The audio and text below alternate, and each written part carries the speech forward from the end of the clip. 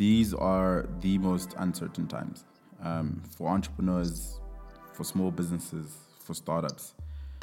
The world changed from growth, expansion, and amazing dreams to how can we survive. And I'm starting this personal project. Really, it's not I'm not really thinking about how this works in the future. I'm not thinking about anything else. Really, what this is about is trying to build out a platform that can help small businesses, entrepreneurs, and startups navigate the time that we operate in. And that's what this podcast is really about. It's trying to find ways that we can navigate. And I'm looking for as many collaborators to work on this with me, and really try and find smart ways to help entrepreneurs as much as possible. My name is Mashudu Madao. I'm an entrepreneur, and right now my only focus is survival.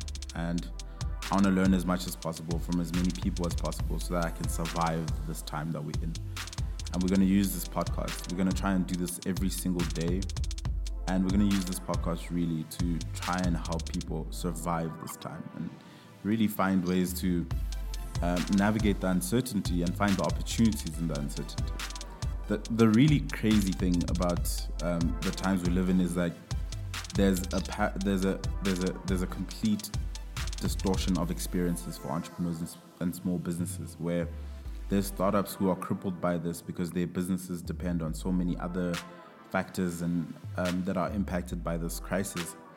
But there's also startups that are thriving in this, mainly because it has changed consumer behavior or influenced consumer behavior in a way that really shot up growth in ways that they couldn't even predict.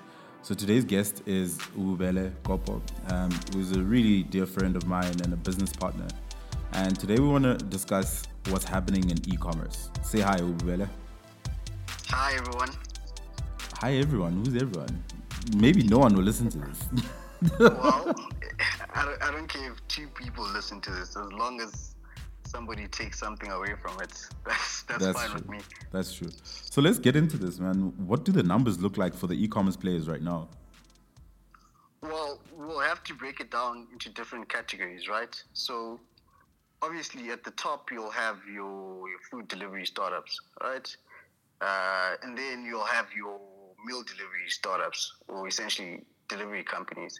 And then mashed into that, we'll probably have your health and beauty as well as your electronics, right?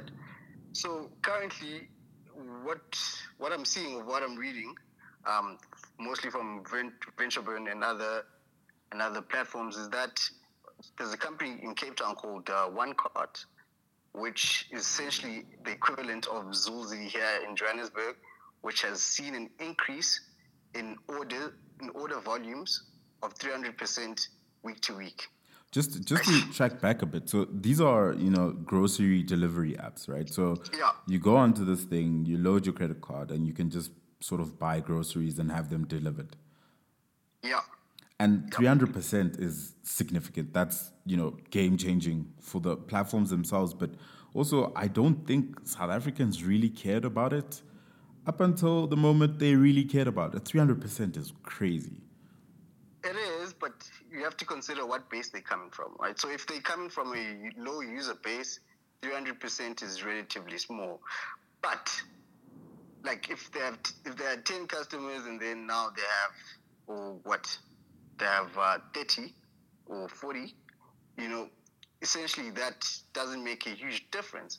But now think about the cost of acquiring customers. Essentially went from whatever they used to pay on Facebook to absolutely zero, right? Yeah.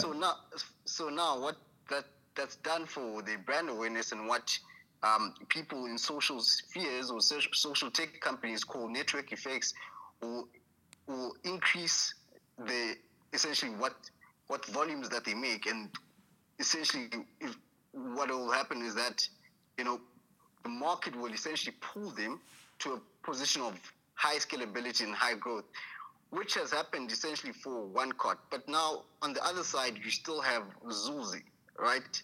Which I don't know what's currently happening with them, but when opportunity meets luck, and you're not able to scale your platform to a position of of adequate use, it crumbles, right? This was a good time for them to capitalize on increased demand for these types of services, and now they're just fumbling the ball. Yeah, so I mean, I was on Twitter just now and I was tweeting just because I looked through their Twitter account and I was like, "Yo, it's just panic. It's hey, we can't deliver the order. Hey, we used to have 1 hour delivery. We can't do that anymore. Hey, it's increased demand. We can't keep up with the volumes." And under those tweets, it's just complaint upon complaint upon complaint. And I understand, this is an unprecedented situation because I don't think anyone could have predicted what happened. And I don't think anyone could have predicted the growth they probably had, the demand they suddenly had, and the systems they probably had in place that were really good for the market they were serving at the time crumbled under this insane growth. Yeah, like for these type of situations, you can't necessarily do scenario testing, right? So if they were forecasting an increase in demand, let's say based on the current numbers in e-commerce in South Africa, which is essentially a 20 to 35% year-on-year growth, they would have factored in those numbers in their revenue models or forecasting of demand. But now, if you seeing some other companies do 150 to 300, now that totally breaks your models, right? So Yeah. now, you know, I don't know what they could do right now because essentially the platform hasn't scaled enough to be in a position to handle this type of demand, right? But there's other companies that have been in that position to waiting for this type of opportunity. You look at a company like UCook in Cape Town, which is essentially a meal delivery company, which gives you the recipes as well as the instructions to cook homemade meals. So they are up 30%, right? Because they're coming from a base of 300,000 daily or monthly active users. Now they are a platform that can handle these type of situation.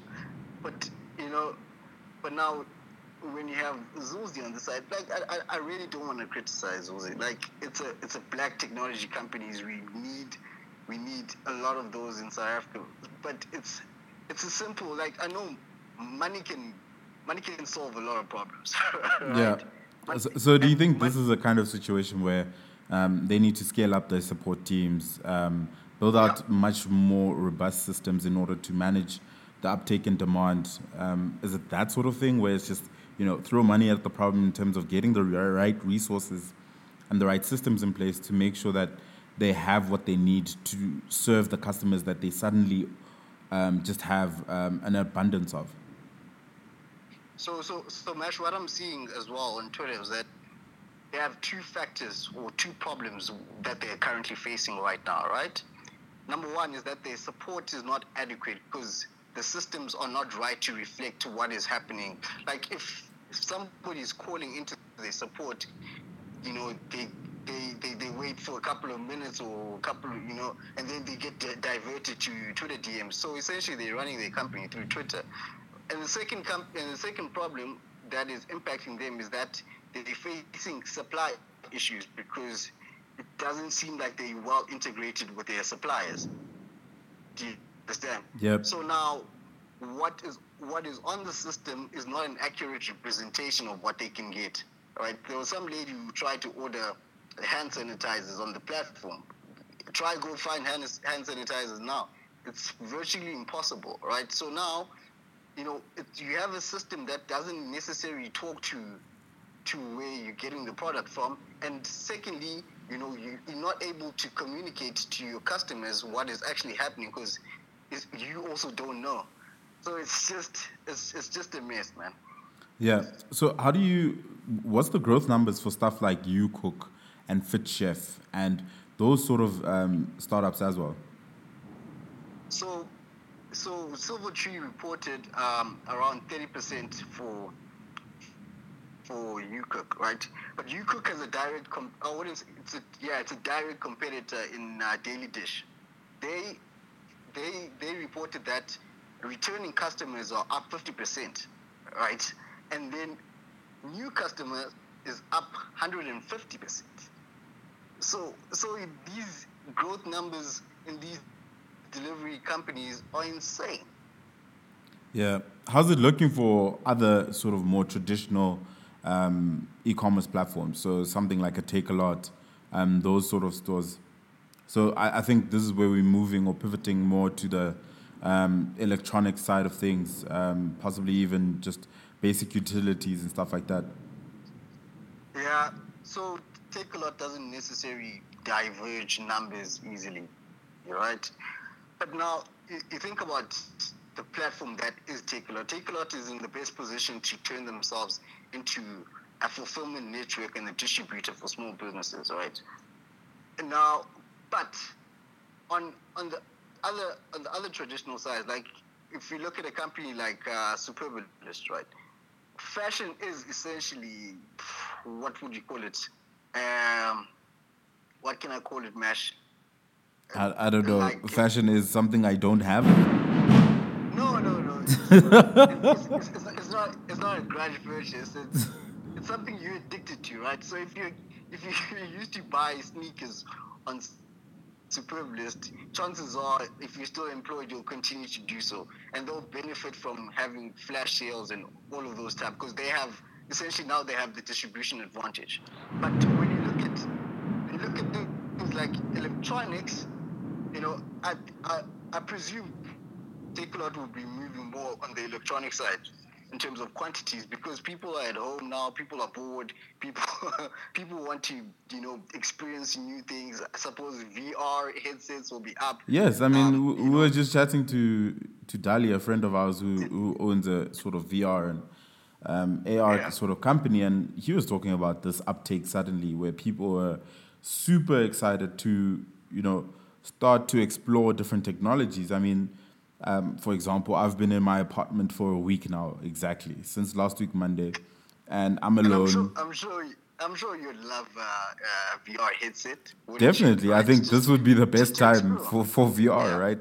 Just so that I can explore the world in a different way.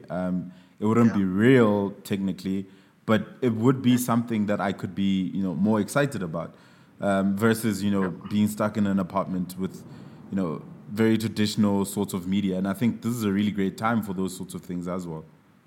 Yeah, and it's unfortunate that TakeALot doesn't diverge those kind of numbers on how much how much is moving or what areas are moving fast. It will essentially help small business just to target which stuff that they can sell at this current stage. But no, I wanted just to talk about something else, right? So we had online grocery startups, which essentially group them with health and beauty stuff, which are number one in terms of product that are moving. Number two would be electronics, right? But there's a number third one, interesting one, alcohol. So What do you that would think be bottles bottles, numbers? basically. Yeah.